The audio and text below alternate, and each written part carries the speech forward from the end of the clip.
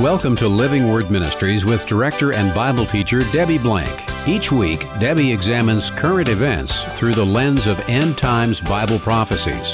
Please visit our website for information and past programs at livingwordministry.org. Now let's open our Bibles to focus on truths from God's Word with Debbie Blank. Who's your best friend? Where are they from, and what's their background, their heritage, their family? What do they like to do? What's their calling, or what's their character like? And their heart and their desires, their passions in life? Well, most of us could, at least hopefully, answer those questions about that person we spend most of our time with, whether it's our spouse or our best friend. But can we answer those questions about the person who wants to be our best friend? And that's Jesus. As we worship Jesus in song this last week, all I could think about was Jesus and everything he meant to me and everything he is and everything he's done. It was such a great time of worship. And I got to wondering, do others really know who Jesus is? I mean, we know that he was born of a virgin. We know some of the basics. But do we really know who he is? And do we want to know more about him? So we delve into his word to learn that. Or do we just have a casual friendship with Jesus where we don't dig deep and get to know him? He wants to be our best friend. So I'm Debbie Blank, today searching Jesus, searching his own words to see how we can make him our best friend and find out who he truly is. And I'm co-host Jackie Sailors. It's fun to think back to the time when you first met an important person in your life, like your spouse or your very best friend, and realize that at one time, right before that encounter, you were complete strangers. Do you remember what brought you two together for the very first time and what your reaction was? Did it take a little time, or was it a love at first sight kind of a thing? You can probably remember the circumstances and the character qualities that began to attract you to one another. And sooner or later, you were eager to get to know each other better. So when it comes to when you first met Jesus, what was that like? And how much more is there still to know about the amazing Lord who loves you, who gave his life for you, and is the most important relationship you will ever have? As I think back on those questions that you're asking, I remember getting off of a bus that took us from the parking lot to our church one time. And there had been a woman on the bus that I just felt I needed to say hi to, but I didn't get around to it. So we get off the bus, we're walking into church, and right before we get to the door, I swung around. And I guess she tells me the story that I had this great big wide skirt that just kind of went in the air. I swung around and put out my hand and said, "Hi, I'm Debbie Blank. Who are you?" We've been best friends ever since. So you never know how that relationship is going to start. How did your relationship with Jesus start? Probably wasn't that dramatic, but you never know. If you are born into a Christian home, then you probably heard about Jesus in Sunday school or in church. At least I hope you did. And mostly we're familiar with some famous stories like feeding the 5,000 or walking on water or some of those unique things, raising Lazarus from the dead. Hopefully we heard the gospel message in church also. But there are a lot of people who've never heard about Jesus except as a cuss word. They don't know who he is, and they don't know anything about his life except that he's a religious figure. Some people say he's a great teacher, a great rabbi. Others say he's a false prophet. We say he's our Messiah, our Lord and Savior. But who really is Jesus? And do you really want to know? There's a place to get all the answers, and that's his word, and that's what we're going to talk about today. I do remember people who have told me that they know exactly the date and the time that they met Jesus. It was one of those circumstances where they'll never forget. Now, I was a little girl. He was just a part of my life growing up. It was part of just who we were as a family, who my mother was. We always went to church. And so it was a more gradual kind of a getting to know him better and better over time and being tested at times in my life as well. We each have kind of a different experience and a different story because he comes to us where we are. He knows us and he wants to draw us to him. So we want to be helpful in that regard to help other people know who Jesus is. And we want to deepen and enrich our relationship with him as well. I, too, attended church every Sunday all my life. I knew the gospel message. I knew who Jesus was. I knew the basics of what I believed. And it was great. It wasn't until I was a young married that I realized that Jesus was not Lord of my life. He was a religious figure out there, and I admired him, but I'd never committed my life to follow him. I can tell you the date, time, March 4th, 1974, in my mother-in-law's bed because we were house sitting for my in-laws. I know exactly when it happened, when that decision was made. But as you say, not everybody knows that. And not everybody knows who Jesus is. So today, we're going to explain some of the doctrinal issues as well as some of the practicalities of who Jesus is. First of all, we need to know that Jesus is 100% God, and he's 100% man. That sounds strange because you can't be 200% of anything, but God can. So when he's 100% God, what does that mean? It means he created us. He created everything. More importantly, he loves us unconditionally because he's God and he is our creator God. There is nothing we can do that can separate us from God until we die. At that point, if we have not accepted Christ as our Lord and Savior, we will be separated from him for all eternity. Until then, he is doing everything he can as God to draw us to himself. Because as God, he's, again, our creator. We know that because John 1:1 says, in the beginning was the Word, and the Word was with God, and the Word was God. He was in the beginning with God. All things came into being through him, and apart from him, nothing came into being that has come into being. That tells us, knowing that Jesus is the Word, that he is our creator. He was in the beginning with God when there was nothing else except God. So we know Jesus is God. He's equal to God because he said in John 10:30, I and the Father are one.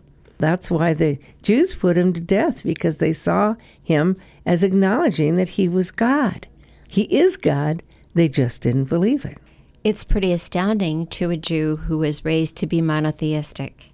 So that concept coming from Jesus Christ and the 7 I am statements that we find in John, it alludes to the I am from Exodus in the Bible where God Almighty calls himself I am. Jesus Christ comes and says I am, and then it's like fill in the blank. I am whatever you need. Just like Jehovah God, Yahweh, is I am whoever you need.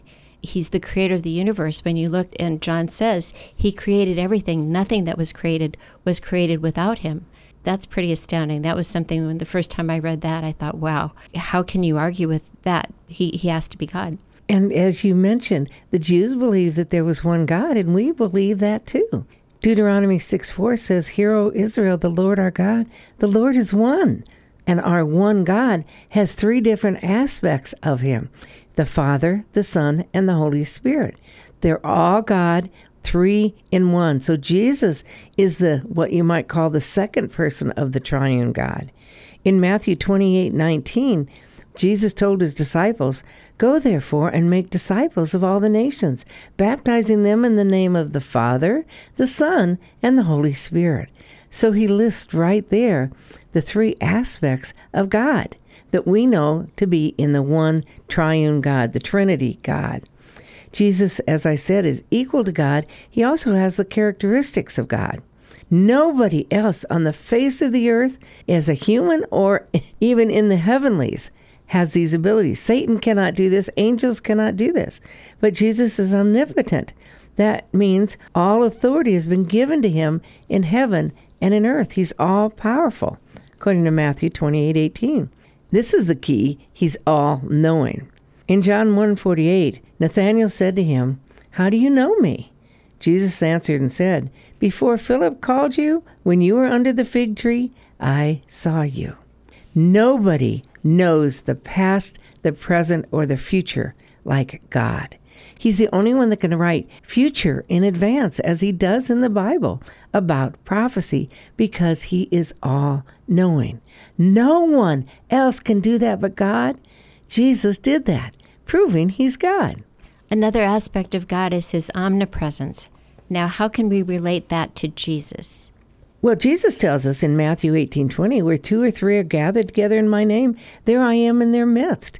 Jesus is with us always, and he's with us through the Holy Spirit that he gives us, who is God.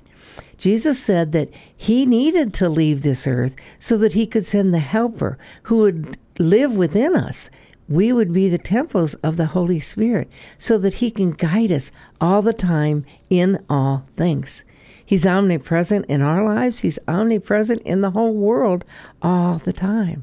And he will be forever and ever. He is the Alpha and the Omega, the beginning and the end.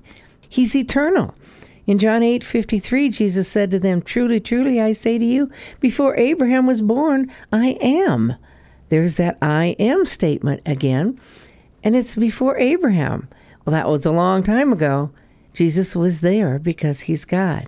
And as God, he's unchanging. We change all the time because we're human. But it says Jesus is the same yesterday, today, and forever in Hebrews 13:8. And Jesus is 100% man. Now that's amazing, but he gave his godhood up so that he could be a man and live like us so that he could experience what we experience. He understands our nature.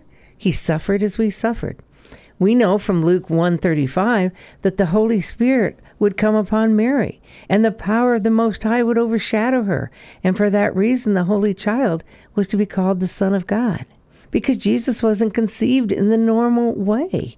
God implanted Jesus into Mary's womb so that he would have a human nature, so that he could be the perfect sacrifice for sin, the only sacrifice that would satisfy God for the sin of mankind.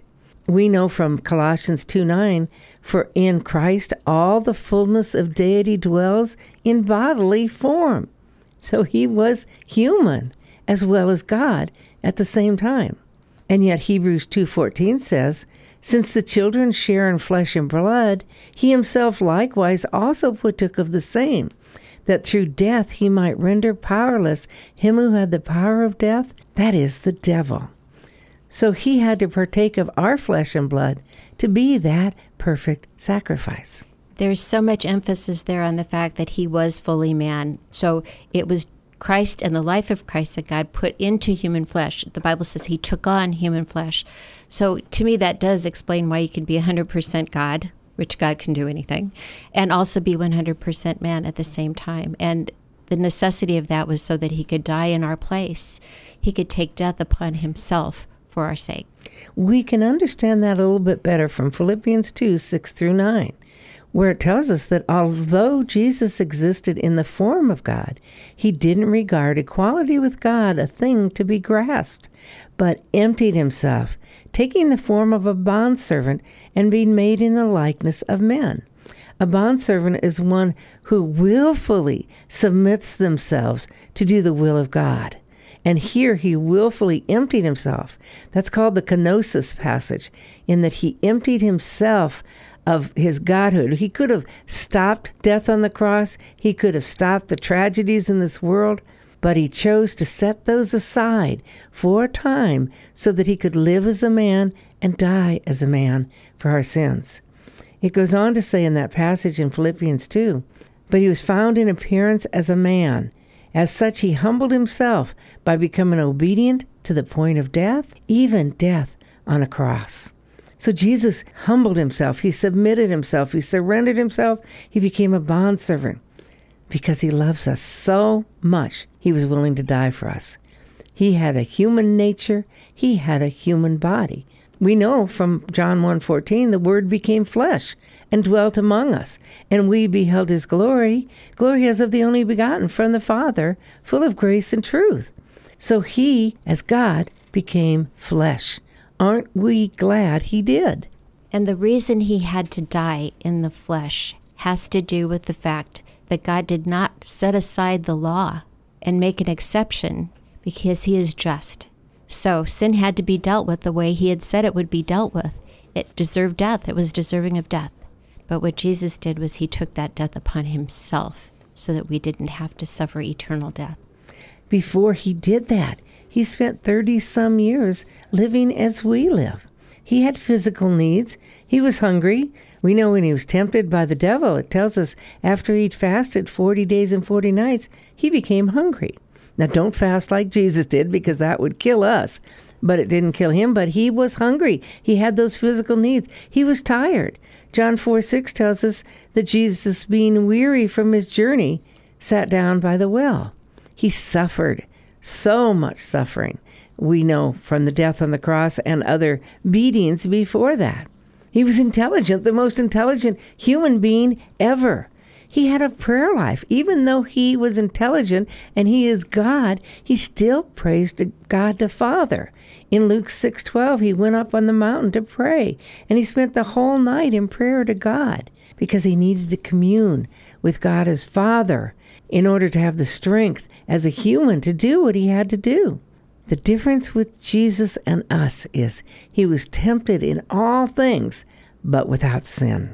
Hebrews 4:15 reminds us, we do not have a high priest who cannot sympathize with our weaknesses, but one who's been tempted in all things as we are, yet without sin.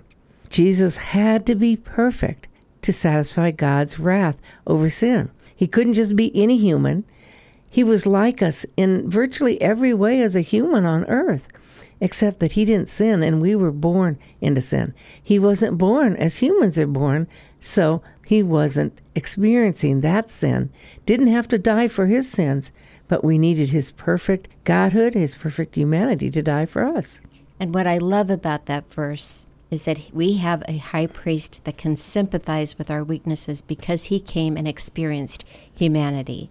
We can come to him knowing that we have a friend who understands us, who has experienced the kinds of things we've experienced. And just because he didn't sin doesn't mean that temptation wasn't great.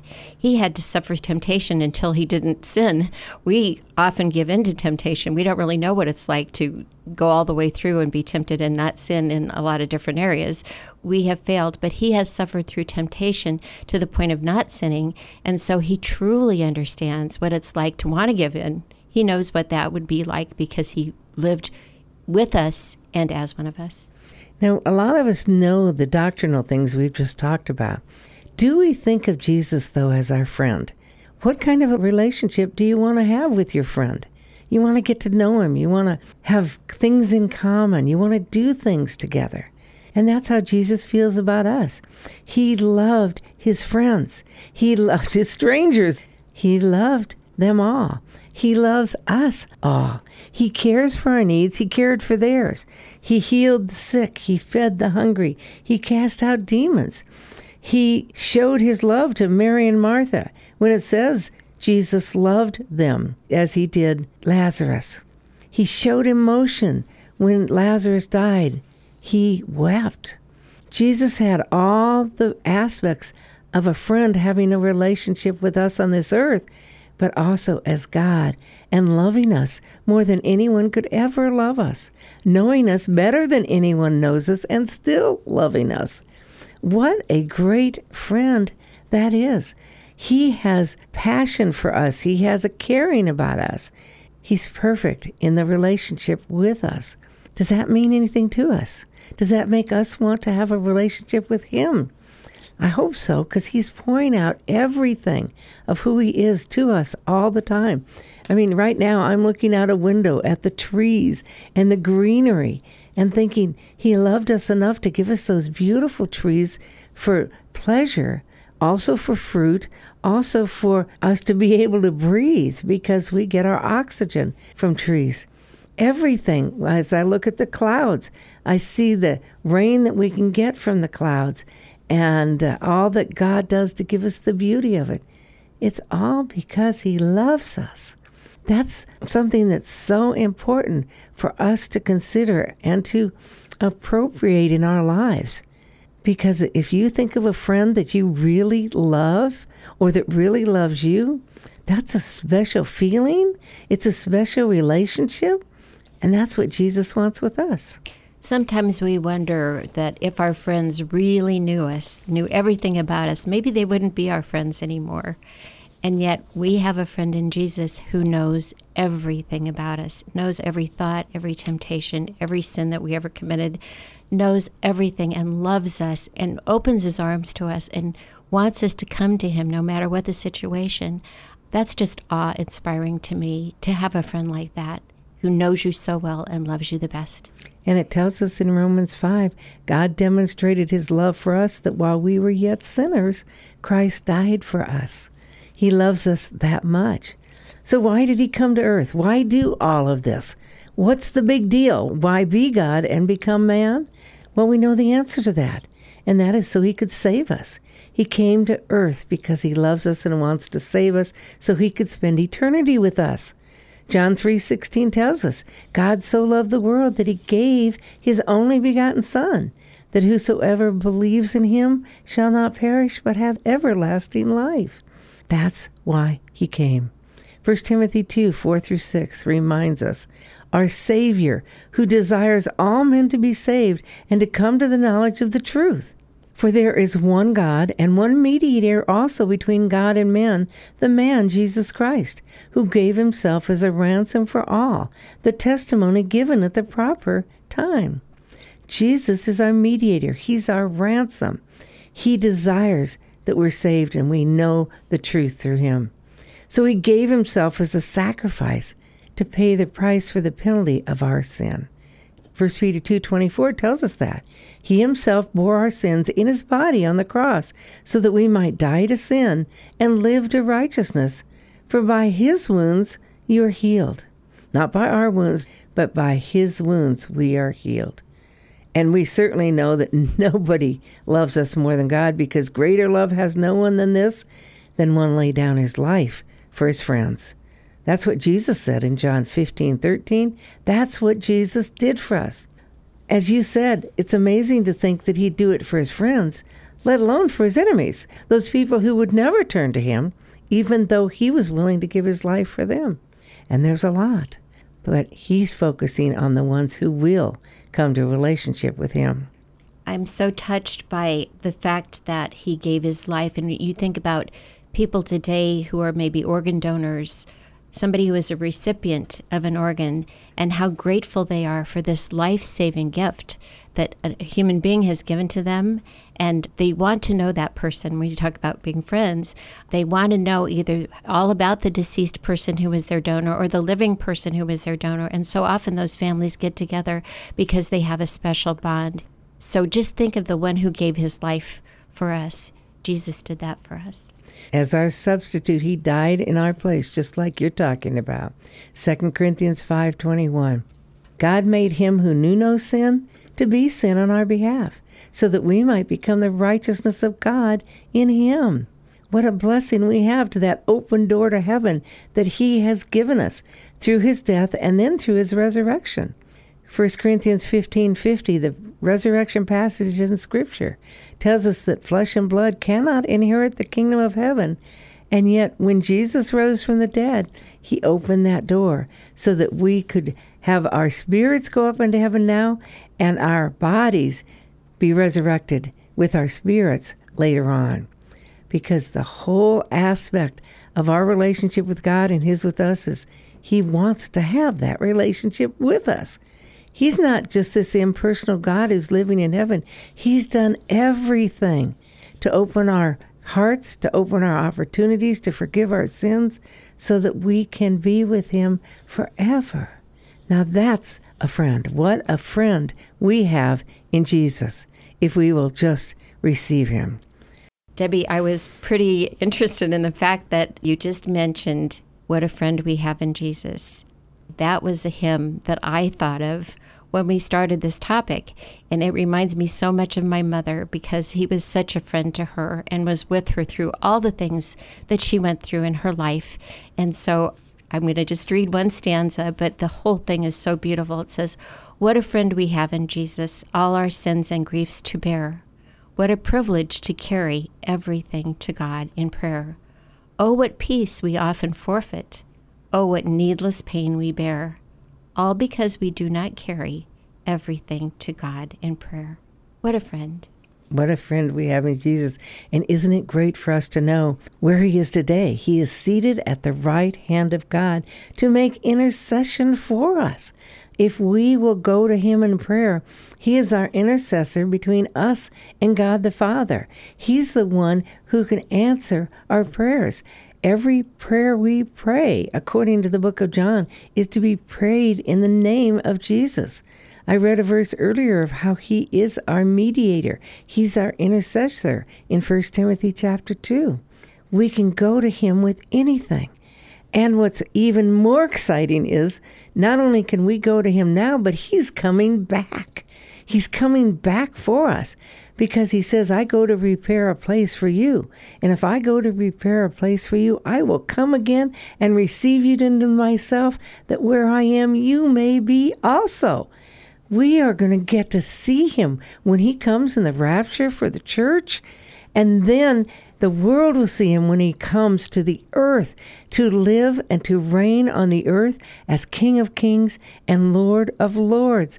What a great time that's going to be.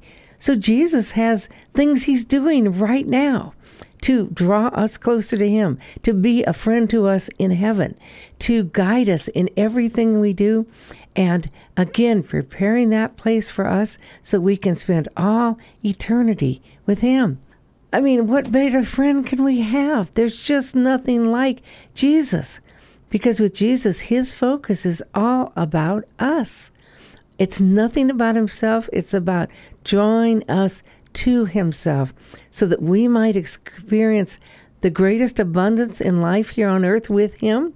And I don't mean getting lots of money and worldly things. I mean a relationship with him and this earth, and then having eternity with him for all eternity. I mean, that's a really long time, and how awesome that's going to be. I've thought about that a lot lately too.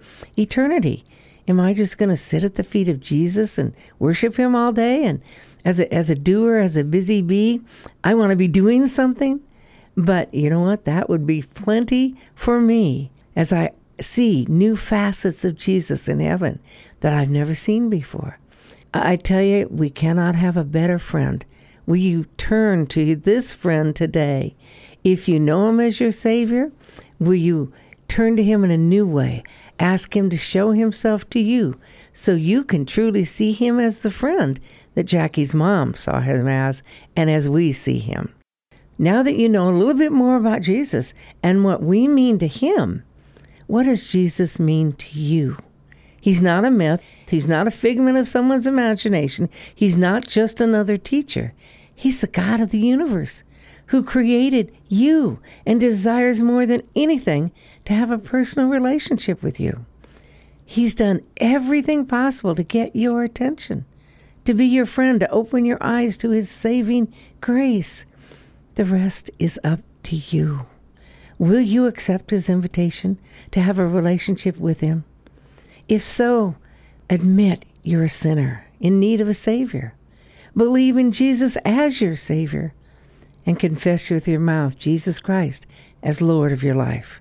Once you do that with all your heart, you will have the greatest friend you could ever possibly have, and the one that will love you the most and always be there for you. Thank you for joining us today on Living Word Ministries with Debbie Blank. This is a listener-supported show. If you'd like to support this program or contact Debbie Blank, you may do so at P.O. Box 540003, Omaha, Nebraska 68154, or visit our website at livingwordministry.org. Please tune in each week at this same time for Living Word Ministries with Debbie Blank.